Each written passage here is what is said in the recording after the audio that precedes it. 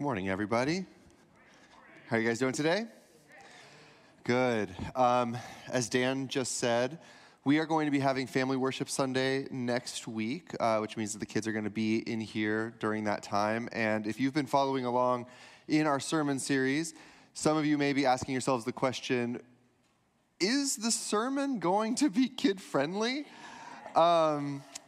I'm not sure yet. I haven't written it. We'll see. I'm hoping so. But we have been in a sermon series going through Jesus' most famous sermon found in chapters let's start over, right?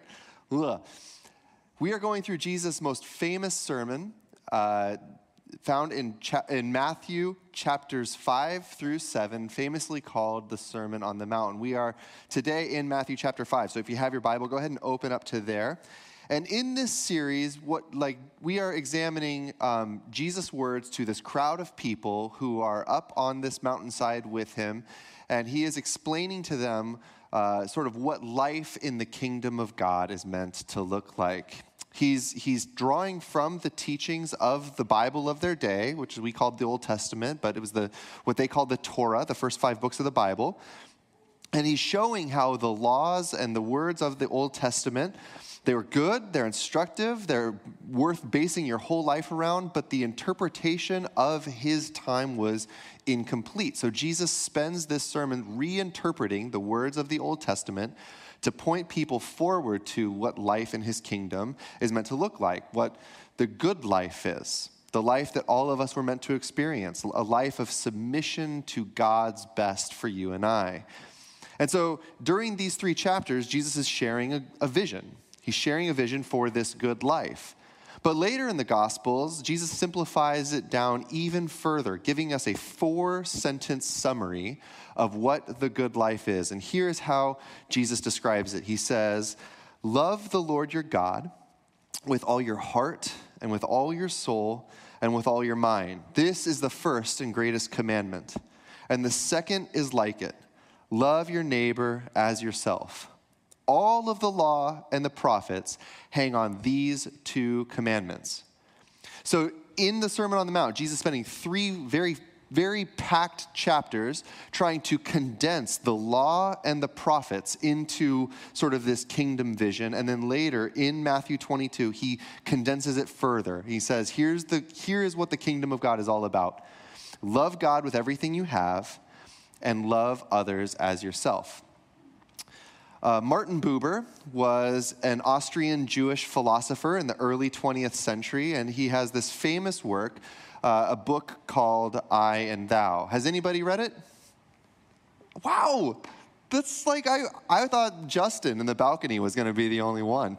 So this is good. Good work, everybody. Philosophers in the room.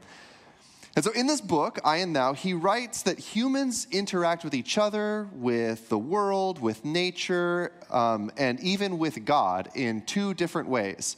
And the first is what he calls the I-it. Now, the I-it is a predominantly objectifying way of seeing another person, addressing or treating other people in the same way that you would treat an object. It's a way of seeing other people as merely like an accessory to your life, as you are working for your own sort of self-actualization or your own pleasure, your own fulfillment, and you see other people as something to manipulate so that you can achieve or receive or experience whatever it is that you think will make you most happy. And while on the surface, that way of thinking sounds like something that only a sociopath would do, right? What he shows us is that for most of us, we can fall into this trap, this way of relating to other people, even in our most cherished relationships. It's a very human thing to experience the I-it. We can do it in our marriages with our spouse, where we heap on their shoulders this expectation that they are somehow supposed to fulfill all of your needs in themselves. They need to fulfill your need for companionship, They need to be the perfect coworker in your home with all of the house responsibilities you have to fulfill. They need to be a perfect parent alongside you. They need to be your confidant and your best friend. They need to be your intellectual equal so that you can spar back and forth sort of intellectually. And they need to be sexually alluring. They got to stay fit and looking good for a long time, and 100 other things. And when they cease to be all of these things that we have heaped on them, then we feel like, gosh, the marriage just isn't working anymore. We can fall into this trap in our parenting. We love these little kiddos, but, we really just want them to behave and respect you and to love and give you attention, but only when you want that love and attention. And otherwise, I've got things to do. Please leave me alone for a few minutes. I'm in the bathroom. The door is locked. Stop knocking on it. Or you can I-it your children sort of by putting on them the responsibility of being successful in all of the things that reflect well on you, whether it's school or sports or music or 100 other activities, so that you can feel fulfilled as a parent through your child's success. You can do this in friendships. You can do this in work relationships. Buber even says that you can relate to God in the I-it, where God is merely a philosophy meant to bring you happiness when you're feeling a little bit down, or he is a cosmic vending machine, doling out blessings as long as you say the right prayer. This is what the I-it is. And in our world of technology and speed and everything else, our culture is sort of forcing us into this constant way of thinking where we're relating to the world and to each other in this I-it way. We relate to the places that we live like this. We no longer feel like we belong to a community, but rather we move to a community so that we can live there and we can feel good about all the amenities that it offers. We can approach church this way, where church is just a place where I go to get my needs met, my itches scratched, and if it's not working for me, then I'll bounce and move on to the other thing. That's the I-it. It's treating others as objects in your life, even unintentionally. But Buber says that there is another way of relating to the world, and he calls that the I and thou. And the I, thou is a way of recognizing another person's humanity with our full humanity. The I, thou is being completely present to another human being. It's a way of reciprocity and generosity and attention. Buber actually says that experiencing the I, thou is one of the most precious parts of the human birthright. And experiencing the I, thou in human relationships, it flows most importantly from experiencing it in our relationship with God, who Buber calls the eternal thou. How many of you are still with me? How many of you are still chuckling at the sound of the name Buber? Okay. And so thank you for hanging with me through a little bit of philosophy talk. Now, this is a long philosophical way of pointing us back to the very simple and profound words of Jesus. The heart of everything comes back to these two commands: loving God, approaching God as the thou, as the eternal thou, loving him completely with our attention and our focus and our heart and our whole being, and relating to each other, loving each other with our whole being, attentive to one another, caring for a life of reciprocity to other people. Learning to live in the I and thou space in every relationship. And Jesus says that when you learn how to do that, you will find that every command in the Old Testament, every command even right here in the Sermon on the Mount, is fulfilled because you're fulfilling the two things that are most important: loving God and loving people. And so in the Sermon on the Mount, Jesus is drawing us out of the legalistic rules for how to exist in community, how to behave, and he's instead revealing the heart that is behind the laws. And so when he talks about murder, he's exposing the heart of anger that belittles and objectifies other people. When he talks about adultery and lust, he's revealing the way that we objectify the person that we lust after in seeking our own fulfillment. We are using another person. We are treating them as the it. The Sermon on the Mount is drawing us back over and over again to the I and thou relationships, which finally brings us to today's text. Last week, we talked about lust and adultery. That was a doozy. And so today we are moving on to talk about what it means to live a life of fidelity and integrity. If you have your Bible open, we're going to be looking at Matthew chapter 5, beginning in verse 31.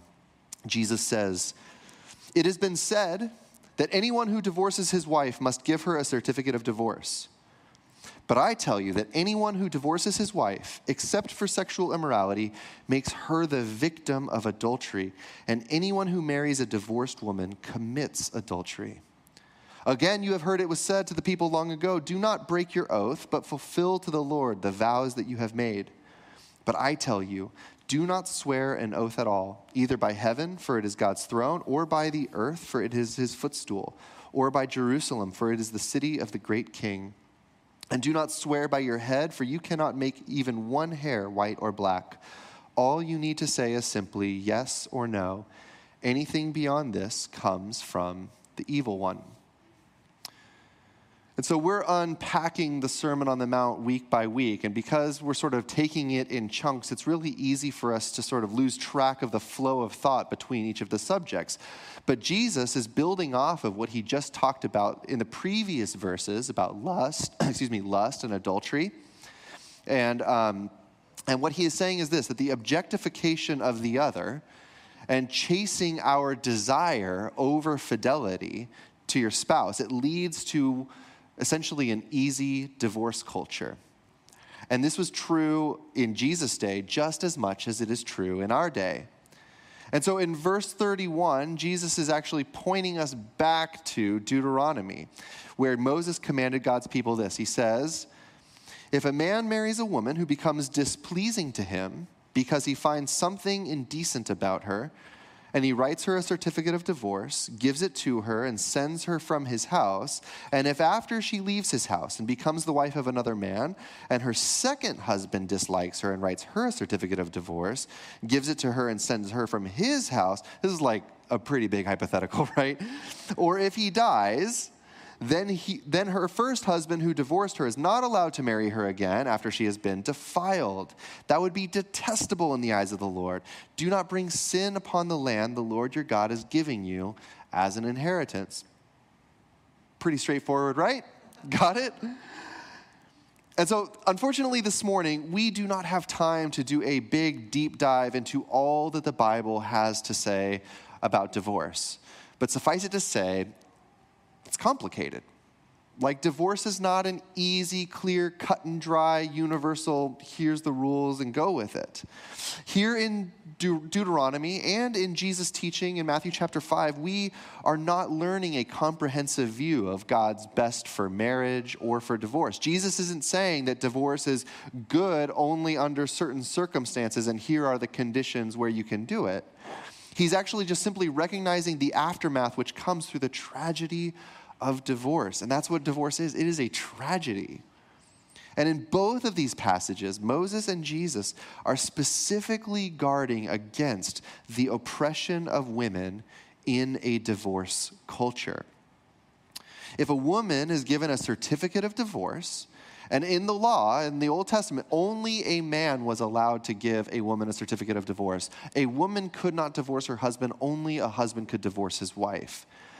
Then the law says that she must be allowed to remarry, because if she isn't, she would have no support structure left to take care of her. She would be kicked out of her husband's house, and she would end up on the street, likely in prostitution. So there needed to be a provision for how she would be able to go about remarrying. Now, in Jesus' day, there was this raging debate happening about this particular phrase in Deuteronomy 24, where it says, if he finds something indecent about her. That's the grounds of divorce that Deuteronomy 24 gives you. If the husband finds something indecent about his wife.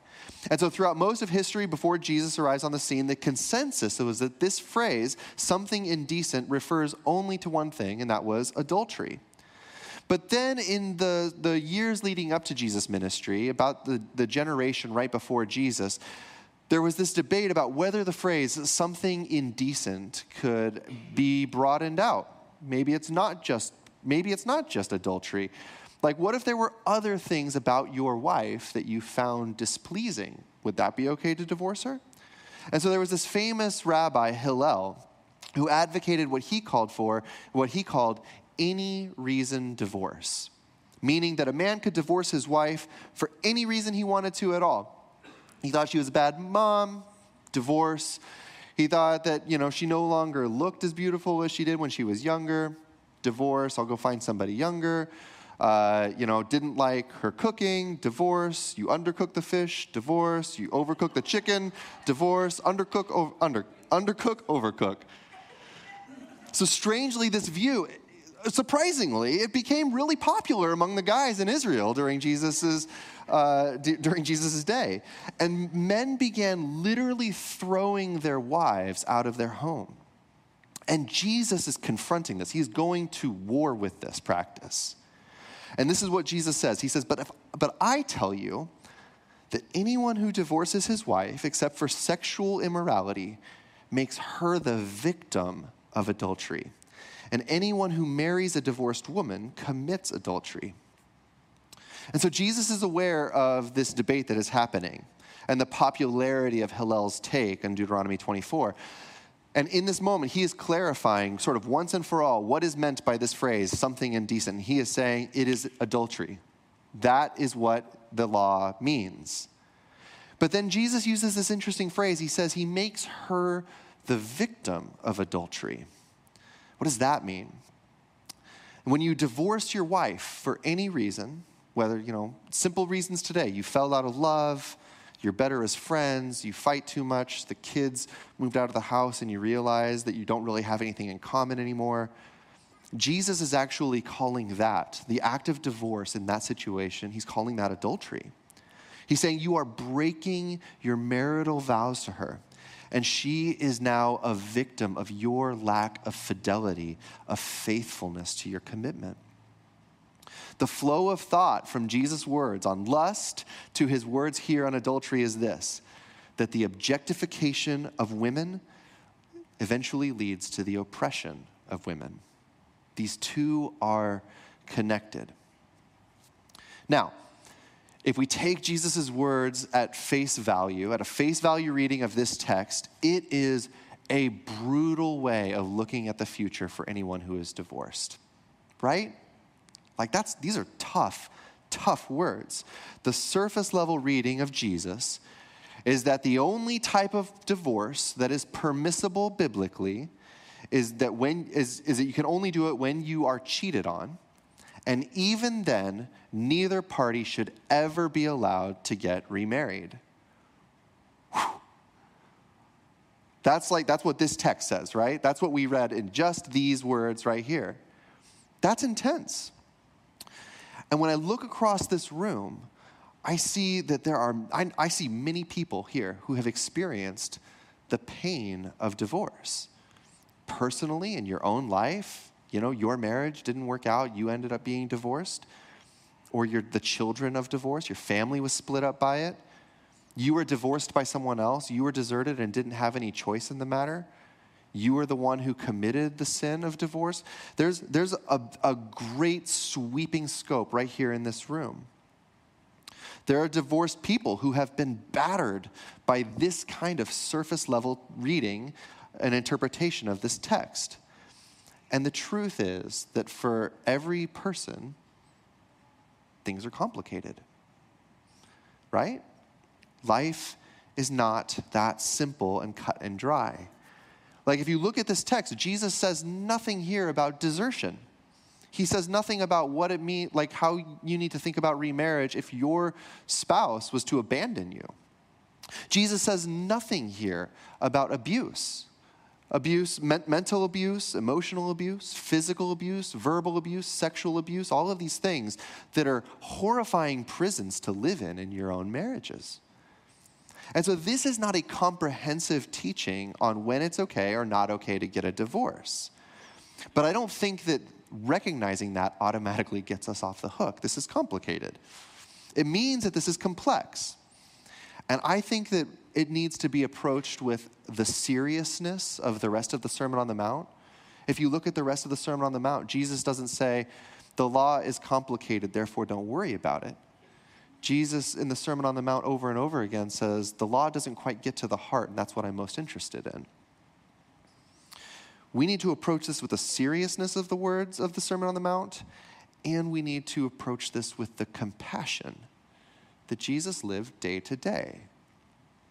The compassion that he extended to tax collectors and prostitutes, that he extended to those who were considered far away outsiders from God, the compassion that he extended even to a thief who died on the cross right next to him. We should pause when we read the words of Jesus. And so while this passage lacks a certain amount of nuance, Jesus is confronting the very easy divorce culture in his days, and his words still ring true in ours today. These are not easy. And so for followers of Jesus, when marriage is difficult or even undesirable, divorce is not on the table as our way out. We are called to honor the covenant that we have made before family, before friends, and before God himself to another person, pledging our lives till death do us part to another person. We are called to be people who honor our commitments even when it is sacrificial. If you have divorce in your past, or even for some people in the room, the truth is divorce might be in your present. It might be something that you are walking into presently. And we hope that you are allowing us as the church to walk with you through this. I think that it's important that we let the words of Jesus gently weigh on us. How is he calling us to not just move on from the mistakes of the past, the pain that we experienced, or the pain that we perpetrated on another person, but what would the gospel require from us in restoring something, restoring what has gone wrong? How is he inviting us to reconcile where the relationship has broken down? This massive commitment that many of us have made to another person, Jesus is calling us to fulfill our vows, to be people of fidelity and integrity. Which brings us to verse 33. Again, you have heard that it was said to the people long ago, do not break your oath, but fulfill to the Lord the vows you have made. But I tell you, do not swear an oath at all, either by heaven, for it is God's throne, or by the earth, for it is his footstool, or by Jerusalem, for it is the city of the great king. And do not swear by your head, for you cannot make even one hair white or black. All you need to say is simply yes or no. Anything beyond this comes from the evil one. So after a few sermons that we have gone through on murder and contempt, on lust and adultery, now on divorce, this block of teachings might feel a little bit like a pressure release, right? Like, it's been heavy. Oaths, I'm pretty good. Like, I think I do okay with oaths. Like, how many of you took an oath this week? Anybody? No? Okay, me neither. And so on the surface, this feels like it could be the least pertinent and the easiest of all of Jesus' teachings to ignore.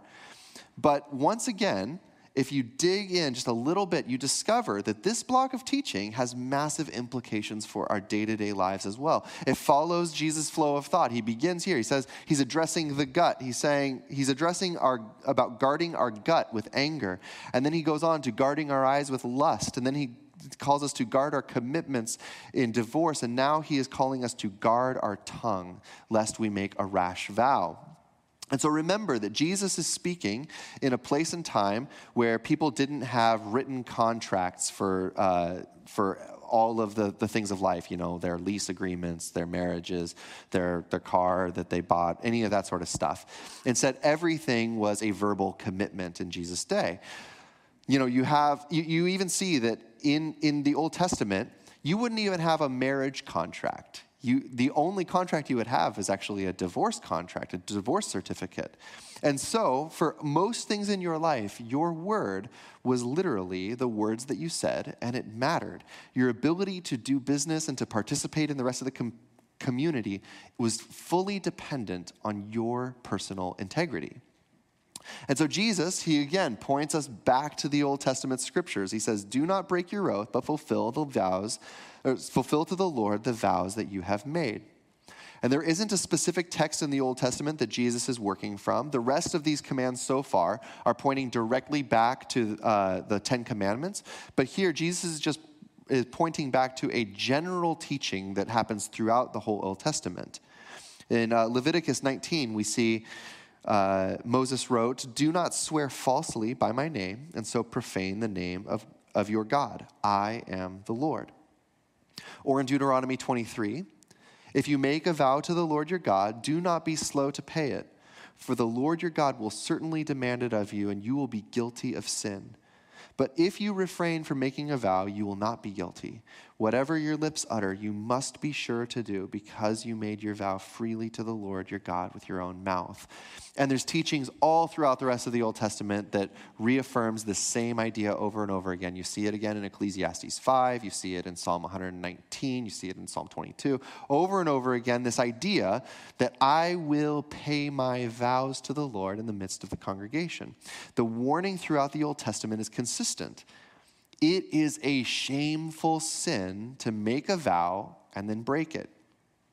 It is better to be silent before God than it is to make a hasty commitment and then flake out. And so it was a shared value in the community that you would never break your vow or swear falsely. And if you did, you would suddenly lose all of your credibility within the community. In taking a vow or linking your word to an oath, you were binding yourself to your words. And so the law, the Old Testament says, do not break your oath, but fulfill to the Lord the vows you have made. But Jesus takes it even further. But I tell you, do not swear an oath at all. All you need to say is simply yes or no. Anything beyond this comes from the evil one.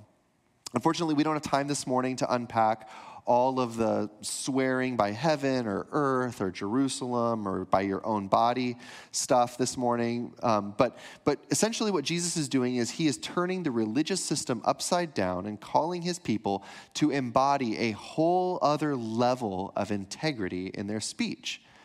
In a sense, what Jesus is doing is he is doing away with the difference in speech between our everyday words and our vows. He is getting rid of any and all lip service, saying, mean what you say and say what you mean. And because when we swear an oath, what we are doing is we're trying to force someone's trust where skepticism may have been merited or warranted. Do not swear an oath. Instead, treat every word you say with the integrity of a vow. He's leading us out of a place of dishonesty or partial truths or keeping our options open, and he's leading us into a place of radical integrity, where our words and even our idle commitments matter. He says, let your yes be yes, and let your no be no. Anything that goes beyond the truth, it comes from the evil one. When we embellish or we selectively omit, Jesus calls this lying. He calls it deception. And when we try to stretch our credibility with an oath, I swear to God, no, trust me, for real this time. What we are doing is we are manipulating people. Dallas Willard says that when we swear an oath, we are making use of people, trying to bypass their understanding and judgment to trigger their will and possess them for our purposes. And Jesus says that this comes from the evil one. Now, once again, we are touching something that I think hits really close to home, especially for me. I haven't got off the hook with a single sermon this series so far. Has anybody else felt that way? And so we live in a time where truth is easily twisted to serve the purpose of another person. We are swimming in all kinds of confusion and misinformation. We are swimming in political dishonesty, in media dishonesty, in deep fakes, in internet propaganda, and discerning the truth has never been harder than it is today. And I'm convinced that as Christians, as followers of Jesus, we need to be people of the truth. We should be those who are most discerning when it comes to stopping misinformation and lies. We should be the last people posting conspiracy theories on the internet, right? Right? Yes. Thank you. Thank you. Gosh. And yet, light deception is common practice in our world today. Embellishing a story to paint yourself in a better light. omitting a pesky detail that makes the thing a little bit less impressive, putting a half dozen filters on every picture that's posted online. We live in a time where the curation of our lives is an art form. And so when we live in constant light deception or manipulation, it's in fact evil, and it's destructive to ourselves and to others. And the Bible says that rather than being conformed to the pattern of the world, what's normal for everyone around us, we are actually called to be transformed to look more like Jesus. At the end of the Bible, in Revelation chapter 19, we read that Jesus will return riding on a white horse, and his name will be called Faithful and True. I mean, consider that.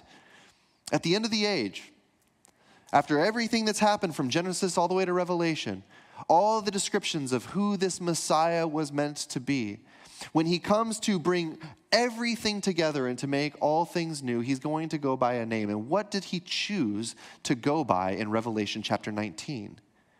Faithful and True. His name is Follow Through. His name is I'll keep my word. His name is You Can Trust Me.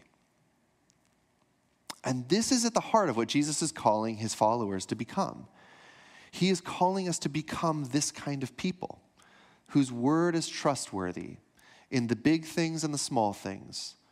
Those who will follow through no matter what.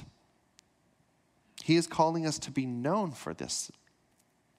How many commitments do we make or we cancel at the last minute because something better came up?